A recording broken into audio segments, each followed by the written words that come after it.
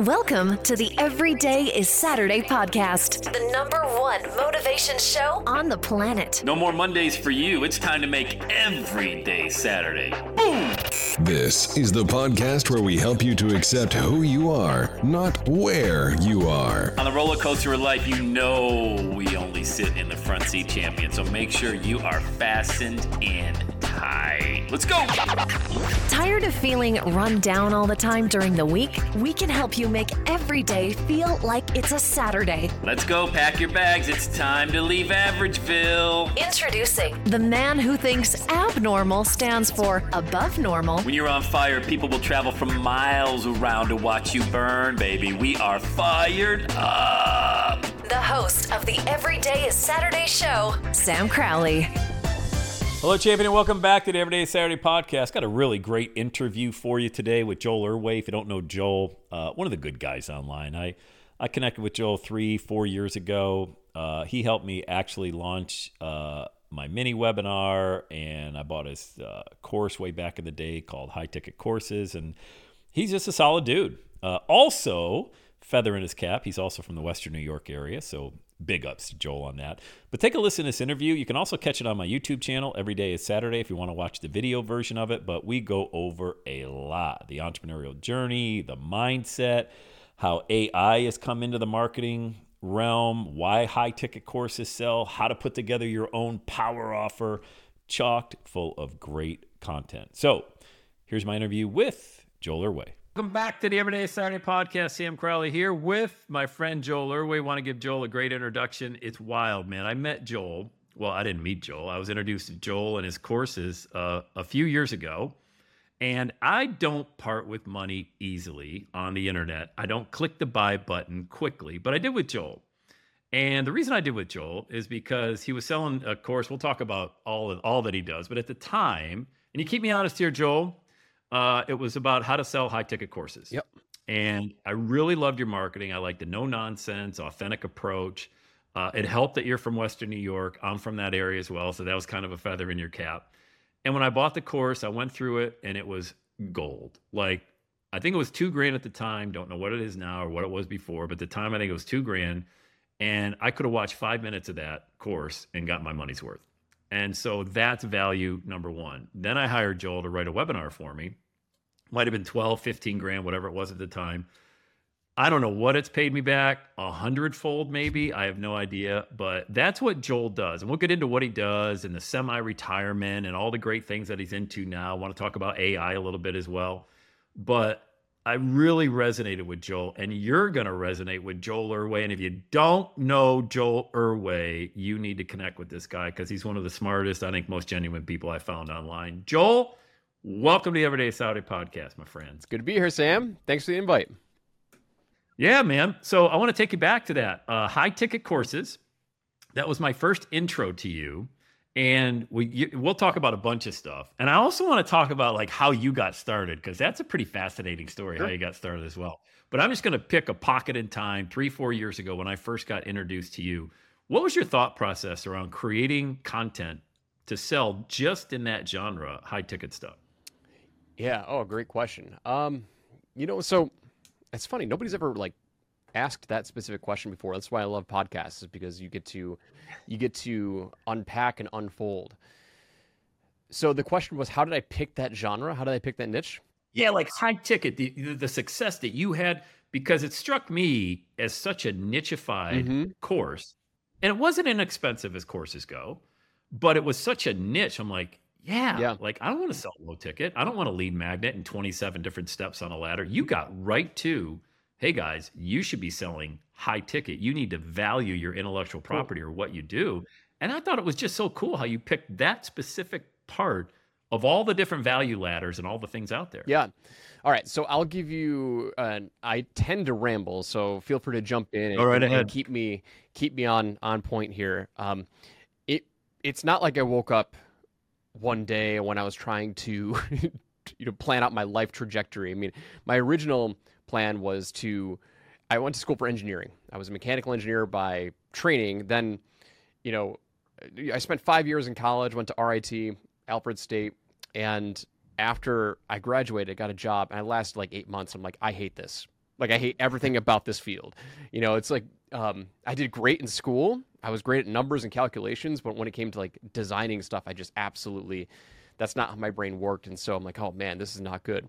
So fast forward, jumped career paths, went into sales engineering, really loved sales and marketing, and did great at that for about 5 years, and then started to get the entrepreneurial itch. So I started to read books like The 4-Hour Workweek by Tim Ferriss, and I started to get exposed to the world of, I don't even want to call it like online marketing. It was really just this world of like virtual assistants. That's kind of what was the bridge to get me into this world of online business. In that book, Tim Ferriss talks about how you can hire virtual assistants to do some menial tasks for you just to free up time and productivity. Well, that led me down to the rabbit hole of like email marketing. I signed up for a free MailChimp account. Then I just decided I wanted to write an ebook. So I published my first ebook on how to pass the Fundamentals of Engineering exam, which is a licensing process that design engineers go through. And so I started to make some sales. I don't even want to say it was income because I wasn't positive. I'm selling a $10 ebook. But I started to like get this itch for like, oh man, like, it's funny because my first thought was, oh, if I sell, 10,000 of these ebooks a month, like I'll be rich. Never mind to the fact that like the number of people that take the Fundamentals of Engineering exam, I couldn't come anywhere close to 10,000 a month. It's like maybe 30 a month I could sell. So anyway, just started to learn some lessons in business there. But, I made those first couple of sales. I'm like, okay, wow, like I got the itch. And so started to hire other coaches, started to get exposed to the world of online marketing, info products, courses, software, and explored a lot of it. I ended up hiring a marketing coach back in 2014, and I was going to design my own career development course for engineers because I had this unique skill set that if I landed a job interview, I received a job offer from 100% of all interviews that I've ever taken in my entire lifespan, like whether it's, professional interviews all the way up, to in the engineering space to, being a pin pusher at a bowling alley when I was 15 years old. Okay, I think I've got something here. So I hired a marketing coach. I'm like, hey, I've got this course I've built. How do I sell it? And so he told me, you know what you need to do? You need to do webinars. I'm like, okay, I know how to do webinars. I did them for 5 years in my sales engineering role. So I'm like, that's natural to me. Fast forward, I started doing some webinars, making some sales in my course, and I was part of this coaching group, and this mentor of mine was telling everybody to do sales webinars.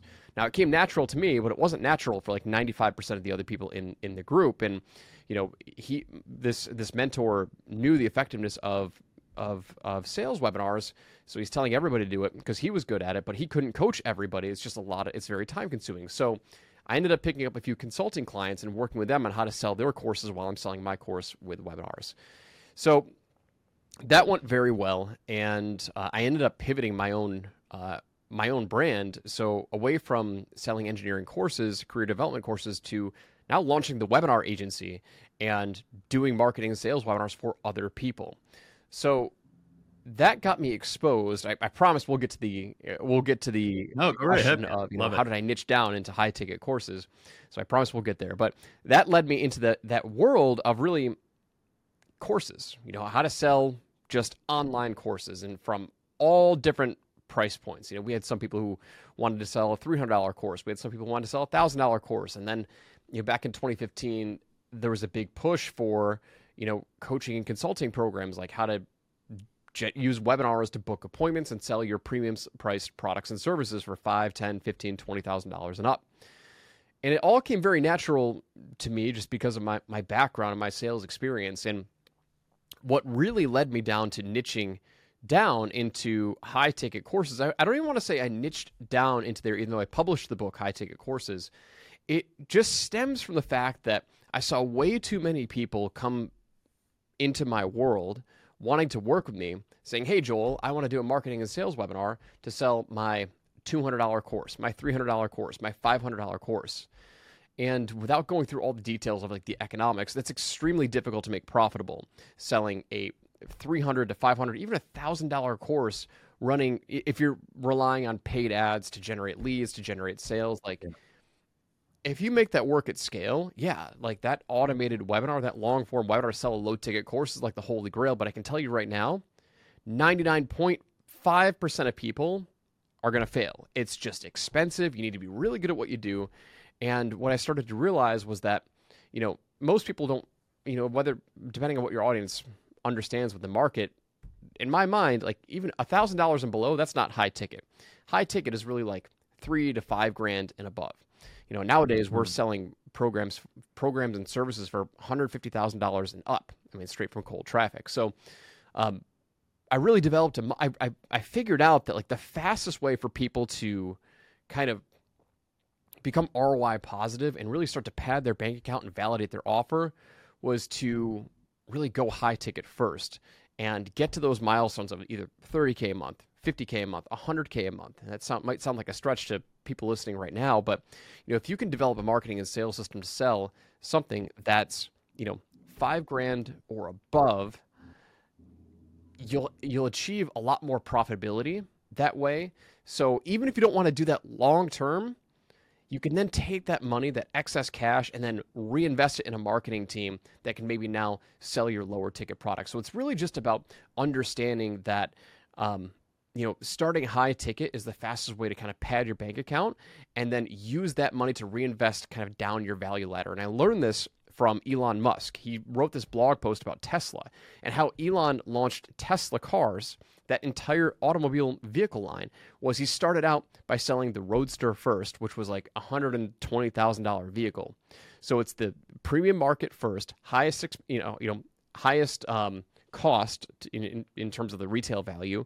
And he even explained why he did it. He goes, because that's going to give us the highest profit margin. So then we can reinvest it down the value ladder. I'm like, that's brilliant. Like, I already knew that, but I didn't explain it as eloquently as Elon did. So I just started to reference that. And I'm like, listen, this is why I'm doing what I'm doing.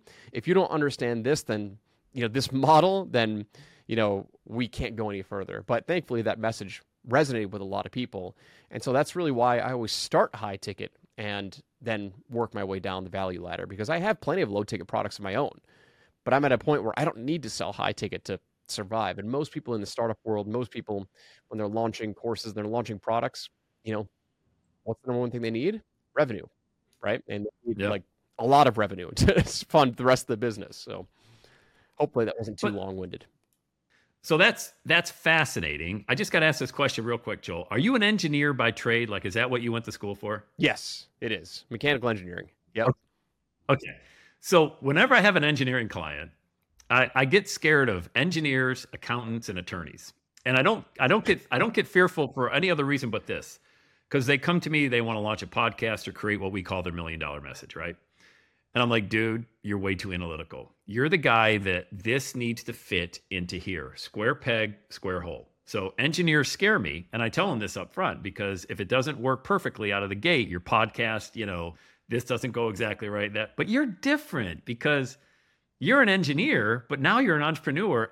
I don't know many guys like you. What was that crossover like, going from cerebral, everything's got to work perfectly, because in the engineering world, like, if you're going to build a bridge, it needs to work. It can't fall. It can't be like, oh, well, we tried 2 of them, 8 of them didn't work, so 8 bridges fell down, know? But what was that mindset? Like, guys, there's not a lot of guys or girls built like you. How did you do that crossover from engineering mindset to throw a bunch of stuff at the wall, something's got to stick in this entrepreneurial world, and failure's okay? Yeah. I have never really thought about it until recently.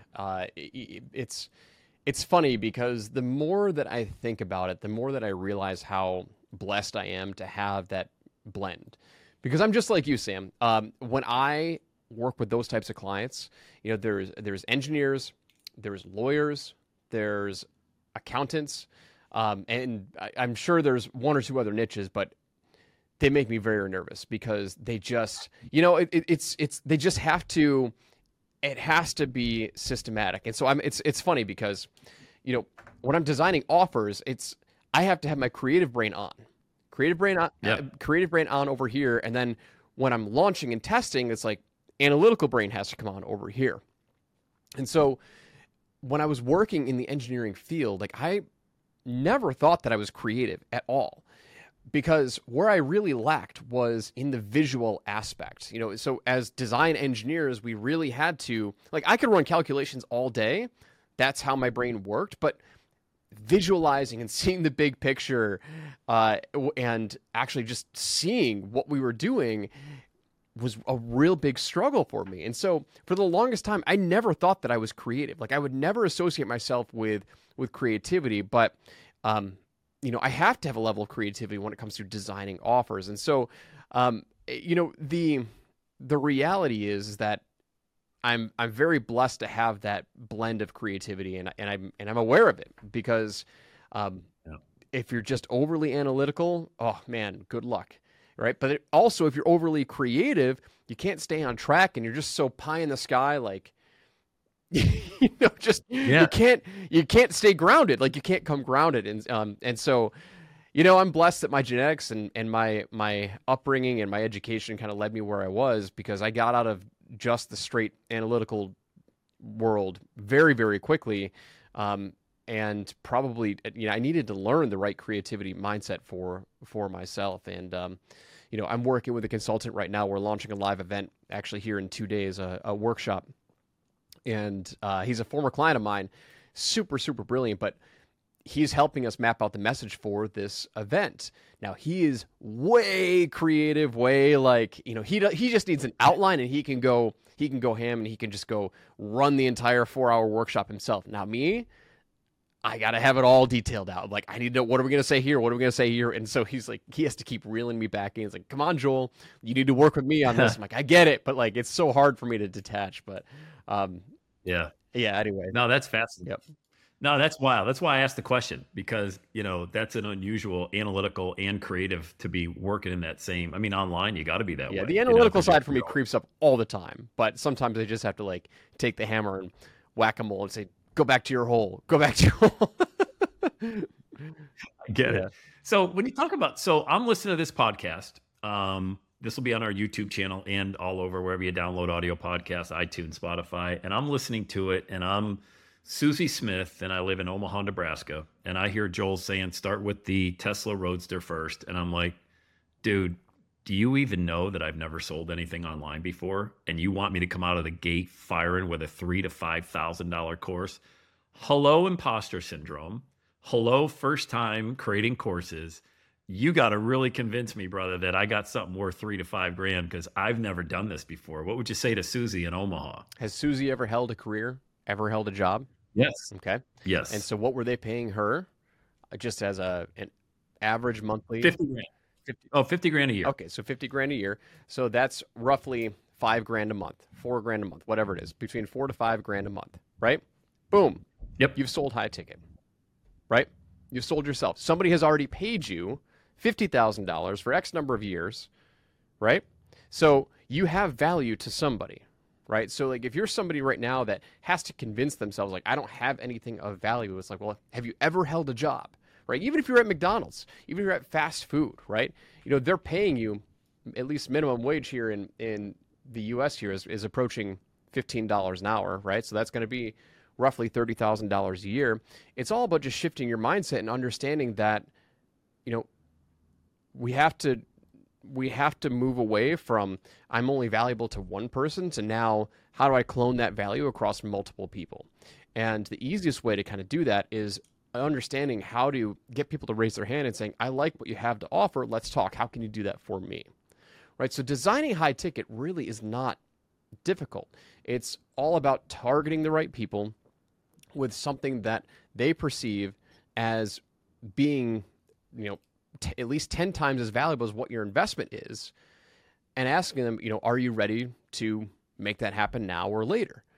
And it's, I don't want to oversimplify these things, but if you've got, pricing objections in your own mind of like, how am I supposed to sell something that's, $5,000, that's $10,000, that's $20,000. Like, okay, well, maybe you don't start at $10,000. Maybe you have to start at $3,000 and work your way up until you get the confidence level, because you absolutely have to deliver the value, right? I'm not telling you to just invent value out of thin air. You absolutely have to deliver that value, but you can start at $2,000 to $3,000. My first high ticket offer that I sold was just premium coaching of that first ebook that I sold, or that I created. So when I created that system of, how to beat the fundamentals of engineering exam, I sold it for $10 on Amazon as a Kindle ebook. Naturally, I had a few people reach out to me saying like, "Hey, I really like this. Can you work with me to take that even further?" And I didn't need anyone to convince me that I needed to just, I wasn't going to sell my time for $10. I wasn't going to coach them for free. So I said, you know what? Sure. I'll consult you for $995, so $1,000. And I think I sold my first 5 or 10 clients that way. And it was all about just them associating value and understanding that I have a system, I have a methodology for getting the result. And if you like that system methodology, and you feel like that system, that methodology will work for you, I can help you implement that. That's how I think about it. It's what skill set do you have that other people will find valuable? How can you tie that into a system? And then how can you generate leads to see if people want your help implementing that system now or later? Yeah, that's the part, the generating leads part. So staying with the same person that they were looking to do a course or coaching, because I want to talk to you about the differences also between doing one-on-one coaching, exchanging your time for money if you're just getting started as well. And I want to come back to that. But I don't have a budget. Let's say I don't have a budget to run any kind of paid traffic, and there's a big learning curve to paid traffic. But I am on, pick a platform, whether it's Instagram, Facebook, or things like that. But Joel, I got imposter syndrome bad, dude. I mean, I've never done this before. I've never sold my services before. What if my Aunt Edna sees me out there? What's she going to say about me posting that, I'm all of a sudden now fixing this problem in the marketplace when I've only been making 50 grand at a job my whole life? Like, how would I even generate traffic? Because nobody knows me, number one. And I'm afraid of the people that do know me, my friends and family. They're just going to mock and ridicule and make fun of me, man. But I got to start with organic. What do I do? Yeah. I mean, number one is you have to, in order to get over that imposter syndrome, you have to figure out what's more valuable to you. Okay. So I always talk about, there's this idea of, fame versus fortune. So many people will either, number one, they'll get attracted to being famous, or, this isn't necessarily the audience that we're talking to, but I just want to kind of paint a picture. There's really two things that people are attracted to in terms of personal growth. One is becoming famous, or social media famous, or getting notoriety, or getting accolades and getting attention from other people. Those are the people who really aren't afraid to go self-promote themselves and market, no matter what's going on in their personal life. But then you've got the alternative side of that coin, which is people who are likely, I call them silent geniuses, right? It's like they're an expert in their space, but they've got authority in their space for something that they can do, but they're afraid to tell other people about it, right? Or they are really, really great at what they do, and they just think that other people are just going to naturally come find them because they're really great at what they do. So I want you to think about, what is more important to you? Is it being nervous that, hey, Aunt Edna or Uncle Bob are going to call you out at Thanksgiving dinner next year because they see some post that doesn't look like you, or that's the old version of you? Old version of you was really, really quiet, or was posting, all pictures about your kids and your family and whatever. Now all of a sudden you're talking about some area of business that you've never talked about before, and you're worried that they're going to question you. Or, is it more valuable for you to start to build a life of freedom that you control and generate lead flow and taking ownership of your domain and building yourself as a credible authority, and understanding that just because you're great at what you do, just because you can get results, other people will find you, which is false. It will not happen, or at least it will not happen in a consistent manner that you want it to happen. And are you going to step up and start to showcase your authority and start to demonstrate that you can actually help people regardless of what Aunt Edna and Uncle Bob think. Because here's the reality is that old version of you is going to hold you back. And the other realization is that even though they may comment, like if it's negativity, then that's their problem. That's not yours. Okay. They're just self-projecting that whatever's happening in their life, they're self-projecting that towards you. That should not hold you back from going to achieve your dreams. Right. But the other thing is most of the time that's just fear, right? It's false evidence appearing real, meaning they probably aren't going to say all the bad things that you think they're going to say, and that's what's holding you back. So you got to take that step. You got to overcome that and figure out what's more valuable. Is it more valuable for me to be afraid of what Uncle Bob and Aunt Edna are going to say to me? Or is it more valuable for me to understand that if I do start talking about this, then I'm going to have some real genuine conversation. I'm going to attract people that may be interested in my services. And if that happens, then I can double my income the next year. I can quadruple my income the next year. I can 10x my income the next year, all of which is very real and very possible. Yeah. Amen. All of that. And so I wanted to go back to other form of coaching, one-on-one coaching. When you were talking about doing one-on-one coaching when you first got started, I've listened to a lot of your content and your podcast. By the way, it's solid gold. What's the best podcasting? You had two at the time when I first started listening to you. Where's the best our podcast audience can plug into your podcast, by the way? Yeah. What's the best one? I do have two podcasts. My first one is more marketing and sales related. That's called Sold with Webinars. So that's very specific to all things, marketing and sales and personal branding and just generating leads and sales and awareness for your business. So that's Sold with Webinars.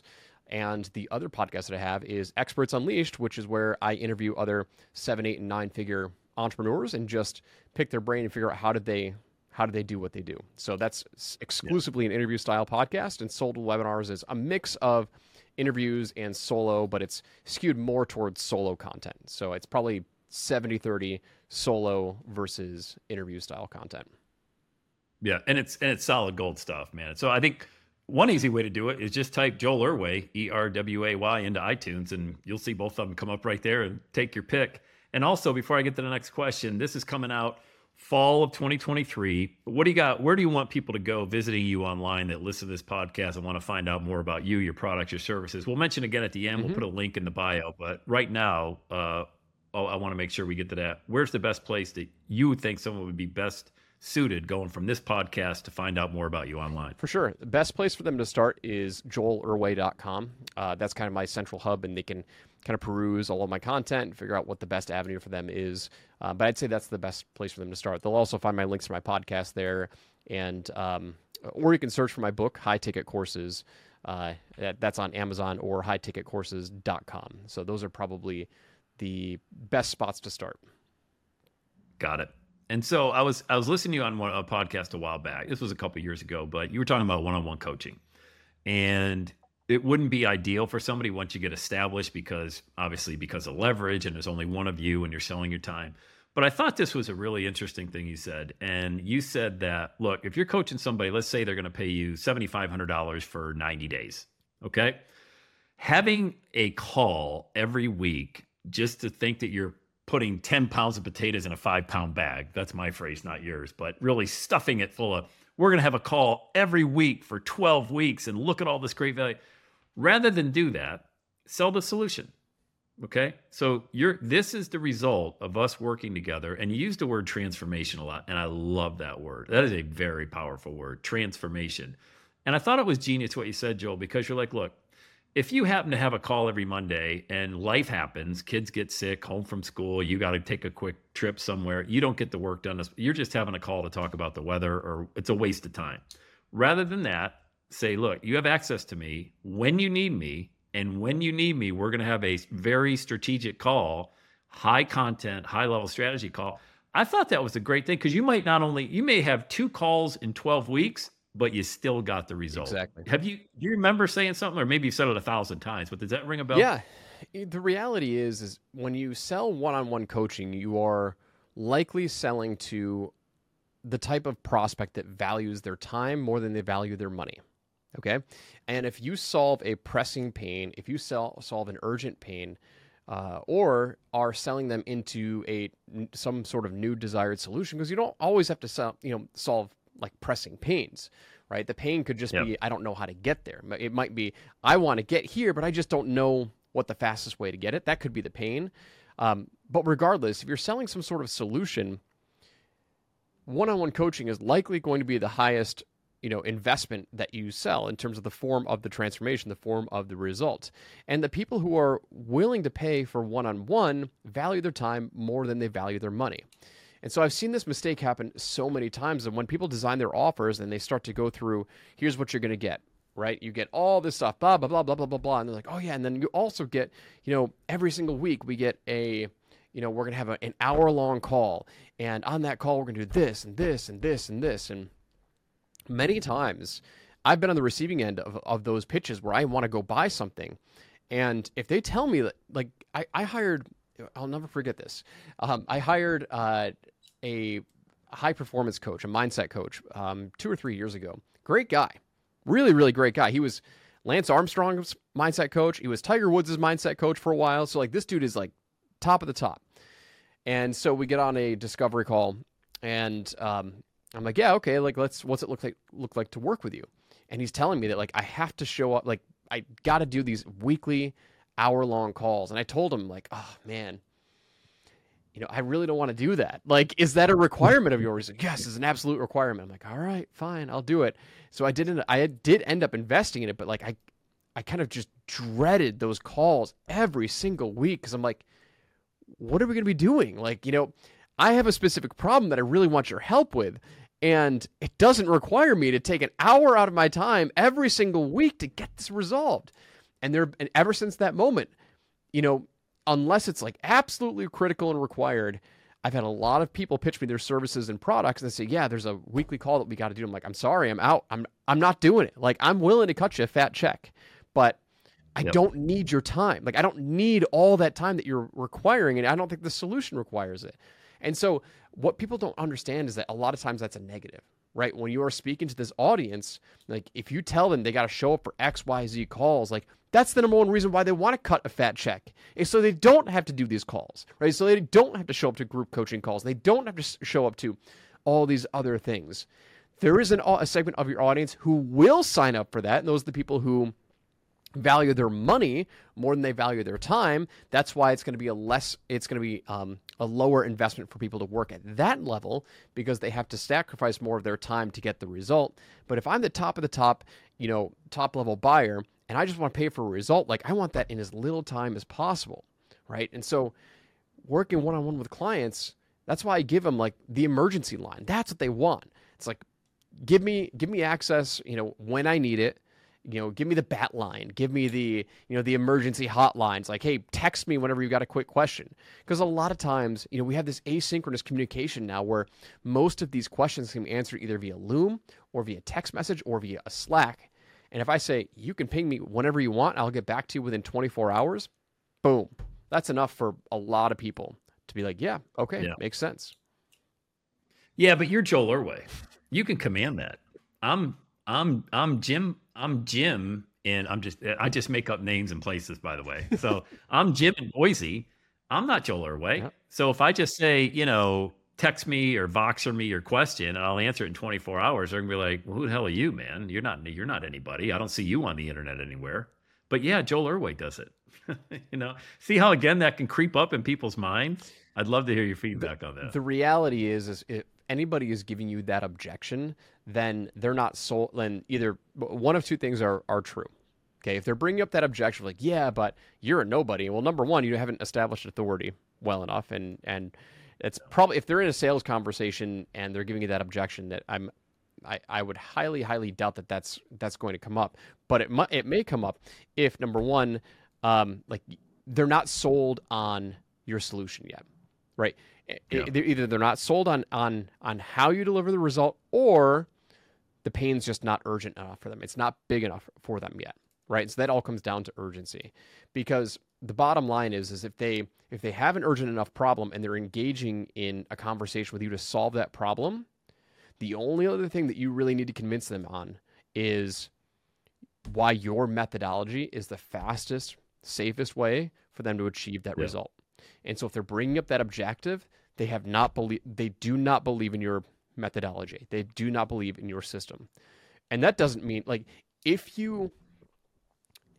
they can buy into your system and your methodology, they instantly already view you as an authority, right? So if you're getting that objection of like, oh yeah, well, I don't believe you, it's because you haven't done a good enough job of selling why the system works, why the system is the best way for that, why the system that you developed, by the way, that's what makes you an authority, is you created this system, why the system that you developed is the best way for them to solve whatever problem that they have. Yeah, I love it. I love it. I want to get into AI. I'm kicking and screaming into this AI world, dude. I'm so old school. Yeah. Maybe it's because I'm 55. Maybe it's because I love just the authenticity. I don't think I'll ever outsource my message and my passion, but I'm coming over to the dark side. All right. And I'm on your email list. So I know that you've been in the AI space. By the way, do you write your own emails? I do. Yep. That's great copy, man. That's great copy. I didn't know the answer to that question. So I've experimented with so anyway, let's get into AI because I have a feeling I know where the conversation is going to go. Yep. So with AI, okay, so I'm just like on a scale of 1 to 10, I'm probably a 2 right now. I'm Chat GPT, like coming up with ideas for, podcast topics or things like that. I don't even know what I don't know. So I see your emails and I'm like, Joel Erway is going down the AI rabbit hole. And I thought you wrote a brilliant email. This might even have been 6 months to a year ago. I don't want you to think I'm a stalker, by the way, but I kind of, that's why I wanted to have you on the podcast so I could just come clean and tell you all this stuff I know about you. But you're like, all these AI gurus are saying this and that. They don't even know what the hell they're talking about. I'm paraphrasing. Yeah. But what is it about AI that most people are missing, you think? And feel free to take this and run with it, man. Like, what is it, number one? I'm only on ChatGPT just to use it for some research and things like that. What are you using for in your business? And what's the biggest misconception so far about that AI? This is a topic that I love. Okay. I'm a tech guy at heart. It's kind of like my secret passion. I just love all things tech. But I'm also, as an engineer, I always approach things with a healthy dose of skepticism. I made a big mistake of like jumping all into crypto at the absolute worst time, which was April of 2021. I pumped a bunch of money into it, and then immediately the market just has collapsed since then. So anyway, I'm still, just to be clear, I'm still a firm believer in crypto and blockchain. It's just from an investment standpoint, I got it at the absolute wrong time. So I am still a believer in all that tech. So let's talk about AI because the biggest thing with AI in key point number one is that we are at a point of a rate of acceleration, a rate of change that what I say today is probably not even going to be true tomorrow. That's how fast things are changing with AI. The biggest misconception, though, that people in the marketing and the content creation space have with AI that I don't think is there yet is they think it's going to take all their jobs. I don't think it's going to take all their jobs because if we hold on to that belief, people also said that when the internet came out, right? When people started to adopt the internet, oh my God, it's going to change. It's going to, so many people are going to be out of jobs. Like, well, that just happens with technological evolution. Is that it's not that people are out of jobs, jobs do become obsolete, but it's up to those people to also learn other skills to then go just adapt, because it's not like jobs are going to disappear and now we're not going to have any work for people. It's just going to adapt. Okay, so that's the first thing. Number one, it's going to change rapidly. Number two is don't be afraid of it. You got to embrace it. And I know that's difficult for some people to say, especially if they're of the generation where they couldn't even adopt the internet, like my grandparents. It's like they tried for so long to like them getting the internet was just like it was game changing. But you just can't be afraid of it. Can't be afraid of it. It's going to be involved in our life. It's already involved in our life in people's lives, and they don't even realize it. And we're now seeing AI generated sales calls, like outbound sales conversations, like you are talking to an AI voice and going back and forth. So it's going to happen. It's coming. It's here. But I don't want anyone to be like, I don't want to I'm not afraid of it. I don't think anybody else should be afraid of it, because I think, number one, the government's going to be imposing their own types of regulations and restrictions on it so it doesn't get completely out of control. I do not think that the world is like, we are going to get attacked by AI bots. I don't think that's coming down the pipe. I don't think we're going to have like a Terminator moment. But what I'm using AI for is, and what it's helped with tremendously, is creativity. Okay, so like I have tried to train AI to just like write my emails for me and come up with content for me, and it can do a good job. Like it really can, but we're in a world right now where content production and content volume is a commodity. Like we don't need any more content. We haven't needed any more content for decades. Like, ever since YouTube came out like 15 plus years ago, and the internet came out, like content has been, I mean, the world is inundated with content. What we need is perspective. And that's what people will pay for. That's what people will pay attention for. And as of right now, I do not think that AI is completely taking over personalities. Meaning, there's a reason why you open my emails, Sam. There's a reason why other people follow me. There's a reason why other people follow thousands of other influencers, because they want their perspective, right? AI is great at generating just fluffy content, and it can be even valuable content. But what people will pay attention to is what is my spin on something that's happening? What is my take on another thing that's happening? How can I explain something in a way that makes my audience get it, right? Because that is what I feel like is the biggest gap with people and why they're so afraid of AI. What I use specifically ChatGPT for, and this is what is like game changer for me as a marketer, as a copywriter, as an offer designer, is how do I explain things in a way that people are going to understand? I will feed it a piece of content like, hey, I want to teach this, right? I want to teach this one core point. Tell me a story that will get my audience to come to the self-realization themselves that this point is important, right? And that's what's unique. Like, that's what ChatGPT is great for. I'm creating a 4-hour-long event, and I want to understand more about my market. What are their fears? What are their pains? What are their desires, right? If I've got this one core concept that I want my audience to understand, what are 4 false beliefs that they have around this being true? And that's all stuff that I've known intuitively, or maybe even have not been able to explain clearly. But ChatGPT is now able to help me refine my message, make it more clearly. Distilling thoughts that I have a hard time explaining, now they're able to distill it immediately, and I can tell it 100,000 different ways. So while I'm not yet convinced that we're going to be at a point where I can just say, hey, go clone Joel. AI, can you come clone me? Maybe it can for content that I've already produced, but my audience and the world is still yearning for my unique perspective. And as far as I know, as of right now, that's not happening. Now,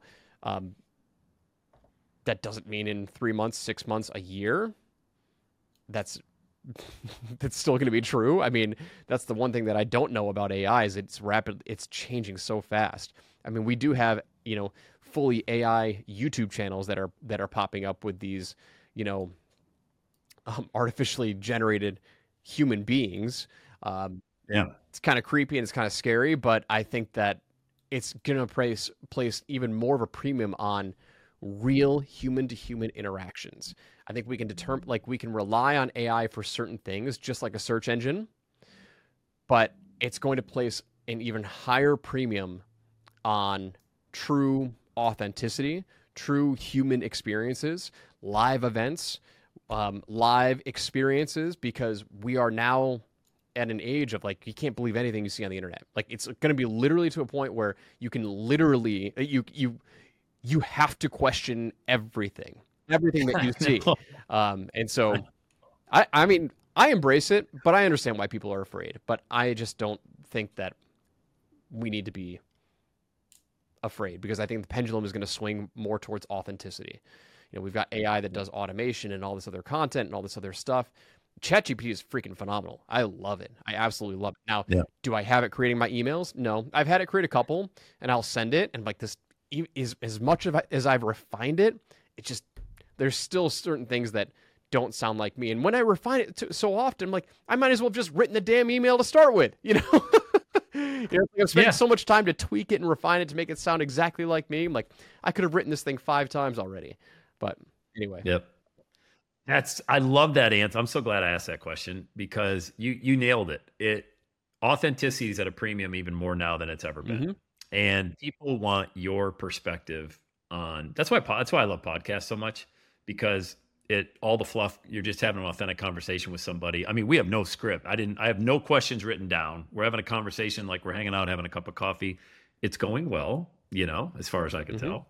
And so I think it's important that people understand that they still want your perspective on a topic. And I'll give you an example. And I'm not afraid of AI. It's just like, I'm so authentic, probably to a fault. I mean, my wife is like, hey, maybe dial that part down a little bit. I think, you might, don't go after the corporate guy too much in a podcast. But, I sent an email out. I just tested it once. I put into ChatGPT, like, write an email about the power of a dream or something like that. And I just copy, paste it, and sent it to my list.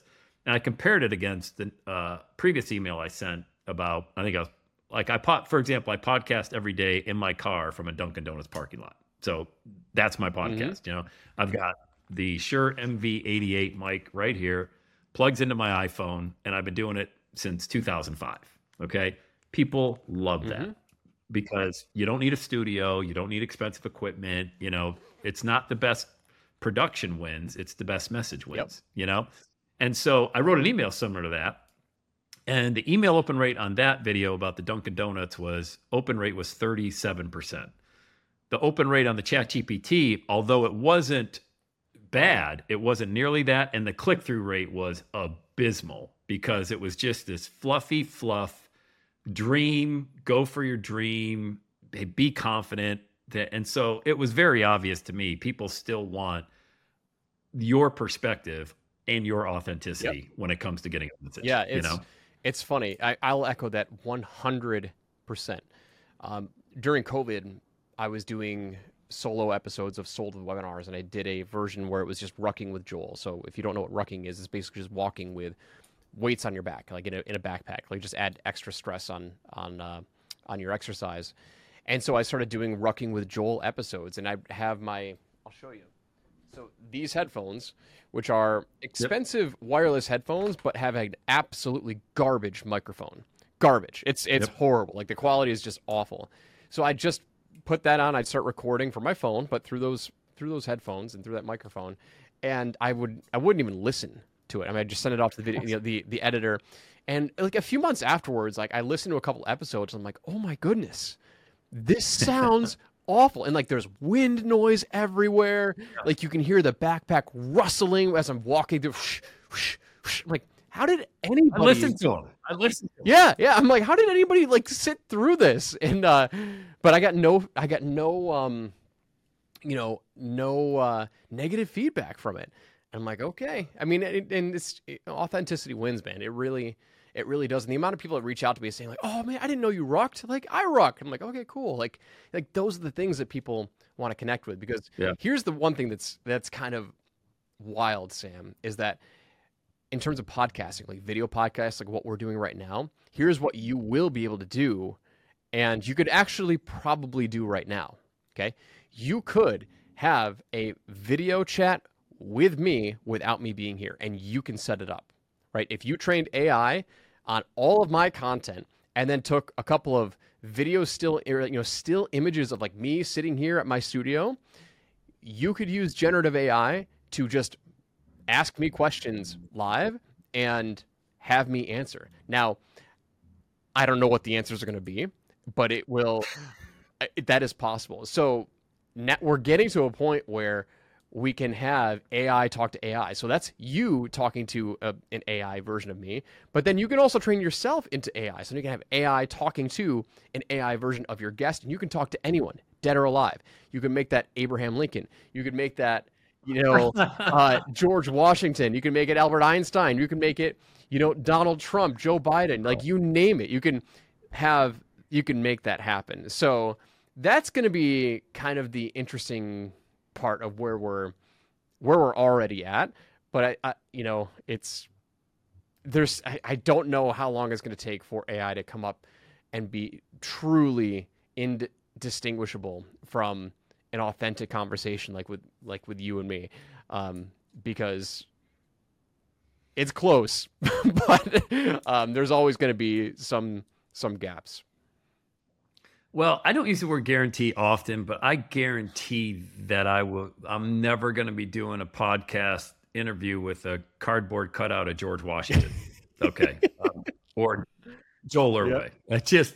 That doesn't sound like something that I would necessarily want to do, but I'm glad we brought that up and that you went into great detail, because what I wanted the audience to hear is you can never really outsource your authenticity. Mm-hmm. As much as you try to do it, people still want your unique perspective, and your perspective changes. Mine changes on mm-hmm. topics. I had maybe passionate about something one way 5 or 10 years ago, but that was 5 or 10 years ago. And now I've got a new perspective on it. I think that's what really makes a successful podcast. But more importantly, your power offer. I mean, you talk about that, and man, we haven't even touched. There's so much I wanted to talk about, and we're already at an hour, so I don't want to take your time. But when I hear Joel Erway, I think power offer. I think just make the damn offer. I think sales first, marketing second. Mm-hmm. Those are like my top 3 Joel Erway type of, when someone says Joel Erway, I think power offer. I think anybody that knows you knows that. So for the last few minutes, and I know I'm doing this completely a disjustice, an injustice rather, but what is a power offer? Because if I didn't ask this question, then I should be just interviewing a cardboard cutout of you. Okay. Power offer. So in layman's terms, how do you describe that? Once somebody decides that they've got a product or service they want to sell, they want to market, they want to generate leads for, the next question is, well, how do I generate leads for it? What's my message? How do I make that happen? And I struggled with this for a very, very long time there's if you follow any of the digital marketers, like, good luck. You're entering into a sea of confusion, and everyone's going to have their own unique spin. And I'm not here to say that I'm the best and I'm the greatest and you only follow me. But I went through the journey of listening to all these different marketers. And what happens is a lot of them will start to pitch you on their funnel system. Right? It's like, no, you need this funnel in order for success. You need this funnel in order for success. You need this funnel, whether it's a webinar funnel or a challenge funnel or a lead magnet or whatever, right? That's usually the conversation in which you start to get sucked into. Okay, awesome. So let's say you do decide to go down those funnels. Well, you still don't really know how to get people into those funnels. And after many, many, many months and years of trial and error, it happened. I was, running my own agency. I was trying to generate leads for my own agency at that point. We had our own webinar running, long form webinar that was trying to book appointments to sell people on our webinar services. And it just wasn't working as well as I'd liked. And so I remember we had just moved to Lewiston. We just moved into our brand new home. It was our dream home. It's like 4 times as expensive as our previous home. So the expenses were a lot higher. Our son was just born. He's, probably 6 months old, 8 months old at this time. My wife was no longer working. So I'm the sole income provider. And I'm just beating my head against the wall. I've joined 4 masterminds ranging from $20,000 to $30,000 a piece, trying to crack this code. And everyone's saying, do this, hire an agency, spend more money on ads, do this. And I was just getting some level of success, but just wasn't sustainable. And I'm laying awake in bed one night and thinking where my next, what do I need to do next? And I'm reading this book from Bob Bly. He's a copywriter. And the title of the book was called How to Create an Irresistible Offer. And one of the charts in the first 3 pages, it explained that the fastest way to generate a customer is to make direct offers. That's oversimplifying what the chart says, because Bob is an engineer. Actually, he went to school in Rochester as well, but he's an engineer, and his book was so I'm not trying to discredit him because it was a great book, but his language is very dry, very, very dry. It's spoken like an engineer. So I had to I remember staring at this chart and I'm like, there's gold here, but I had to decipher it for myself. It took me a long time to decipher. I'm like, holy crap. What I had been doing up until this point was I was attracting freebie seeking leads, and I was generating leads of people who didn't want to buy right now. And understanding that how my messaging was framed right now was generating those types of leads. And it was taking me a really, really long time to convert them into wanting to purchase my products and services. But nobody was telling me how to generate leads of people who wanted to buy right now. And so I ran downstairs. I saw this chart. I'm like, I get it. I know exactly what I need to do. I run downstairs, fire up my laptop. It's like 11:30 at night. I said, I'm going to type this script out. And it's just the first thing that came into my head. And I wrote this to my organic audience, my social media following on Facebook. And I said, hey, if you've got a course, and it was the end of the year. It was like approaching December. And I said, attention course creators, if I offer to write you a high converting webinar in the next 24 hours, or it was either 24 hours or 7 days, because I did create both of those, but whatever. If I offer to write you a high converting webinar in the next 7 days, without you needing to worry about what to say or how to say it, would you take me up on that offer? Right? And so I posted that on my social media profile, not even paid ads, by the way, just my organic audience. And I said, I have such a good feeling about this that I'm just going to close my laptop. I'm not going to look at it at all until the morning. I wake up the next morning, open up my phone. I've got like 30 leads of people saying like, yes, I'm interested. Like, hey, let's talk. I like that offer. Let's talk. I'm like, holy shit. It's like, I don't know if I can swear or curse on this podcast, but I'm like, holy crap. Go ahead. Every day is Saturday. That's right. So I reached out to a few, and by the end of the day, I closed a $25,000 sale and had another person like on the waiting list. So I had $50,000 in booked revenue, $25K, cash collected. And I'm like, I've got something here. So I'm like, okay, well, that worked for my organic audience. Now, what if I just change my entire, paid traffic campaign to where I'm not attracting leads, I'm now attracting people who want to buy right now. And so I took that exact same copy, which is now known as the Power Offer script. I posted that as an ad, and that cut my lead cost by 90%. It was costing me $400 to get a booked appointment. Now it was costing me like $30 to $40 per booked appointment of people who were ready to buy right now. Like they wanted to have an engaging sales conversation. Like, hey, I saw that post. Let's have a conversation and let's see if we can work something out. And it's changed the game for me. Then we replicated that across a bunch of client accounts. I started to run workshops teaching that Power Offer. I mean, it's now responsible for over 9 figures in revenue, because what it does is it allows you to simplify what it is that you do for your audience into one key sentence. And if your audience doesn't respond to that, your offer is off. Your promise is off. And it's the Monopoly rule. Do not pass go. Do not collect $200. Do not do anything else until you've got your Power Offer dialed in and you post it to any sort of audience. You need that feedback. And if you get the feedback that nobody wants it, you need to look at that as a positive, as if you just took a 4-year marketing degree and saved yourself a heck of a lot of time. Because when you post an offer and it dies, which it will happen, you'll get no engagement or people don't want it. That's the most valuable feedback that you can have. You do not create a product around that. You do not do anything else. You revise that Power Offer until you get people saying, yeah, okay, let's talk. I'm interested. And you can do that with ads. Yeah. You can do that anywhere you have an audience. You can do it with email. You can do it with social media. It's the most powerful thing that we've ever developed and ever come up with. So that is the Power Offer in a nutshell. It worked on me. Yep. And I'll tell you why it did. Because I came to the call with a high level of desire. Yep. So when you come to the call with a high level of desire, there's no selling. And oh, by the way, when it wasn't with you, but a member of your team, there was no NLP closing techniques happening on me. Okay. It was educational. Mm-hmm. And certainly you have to persuade people to get on board. It's not like I just said, hey, I got a credit card from Joel's team. Can I buy? But I thought that was really well said by you and a very well written when it was targeted for individuals like me. You brought me to the call with a high desire. I think that's a real positive. Well, yeah. And so in the world of sales, people don't understand that either. It's like, anytime that you follow sales training, Like if you need sales training to make a sale, and I'm talking like full-blown, soup to nuts NLP training, what you understand is you are part of the marketing funnel, right? So you are learning to take an uninterested lead, build interest, build desire, and then convert them into a sale. The system that we developed does not require marketing at all. Like it's meant to bring people who have a high desire for what you have based on your promise and your result, and they want to know, how can this work for me?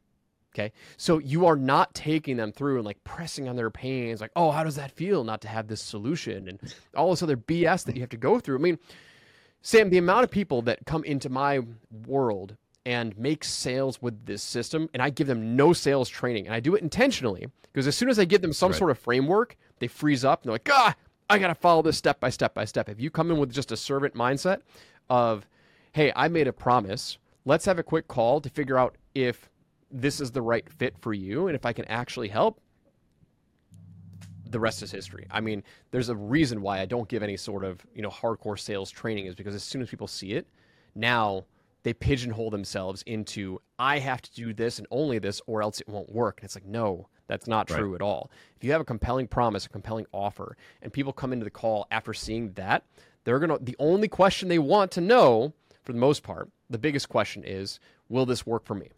How will this work for me? I like that offer. I like that promise. I like the system. How is this going to work with me? Because everybody thinks I'm different. All of your prospects think that I'm different. I'm unique. So let's have a call, and I want you to explain to me tell me whether or not this is going to work for me, and then we can have a discussion on what the investment is. Like I don't want to say it's that simple, but it is that simple. Like that's the whole sales system in a nutshell. Yeah. No, it makes a ton of sense, and I've seen it work. Not just with what you and I have done in business in the past, but you and the thousands of other people that you've helped. And I just think you're one of the good guys online. That's why I wanted to have you on the podcast today. I appreciate you coming on and sharing all this. Look, dude, I could talk to you for 5 hours, but doubt you have 5 hours to give to a podcast. So we will cut it now. And I just want to give a big thanks to Joel Erway. Check out his podcast. Just type in Joel Erway wherever you get podcasts, on iTunes, Spotify, Amazon Music, all over the place. Go to joelerway.com. Find out more about how Joel or anybody from his team can help you. But, man, follow this guy. He is a treasure trove of information. Joel, thanks so much for being on the Everyday Saturday podcast. And it's great to have you. Thanks, Sam.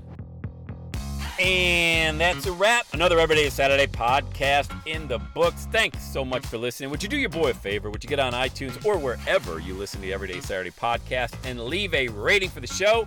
It helps amazing people like you find the show faster. And that's what I'm looking for, amazing people like you. Hey, I'm always hanging out on the interwebs. You can check me out on Instagram at EverydayIsSaturday. Let me know you're listening to the show. Love hearing from fans of the Everyday Saturday podcast. And one last thing, when you're ready to launch, get on my calendar, go to launchwithsam.com. You and I are going to work together to set rocket fuel to your dream. Are you ready? Let's do it. I'll see you on the next Everyday is Saturday podcast.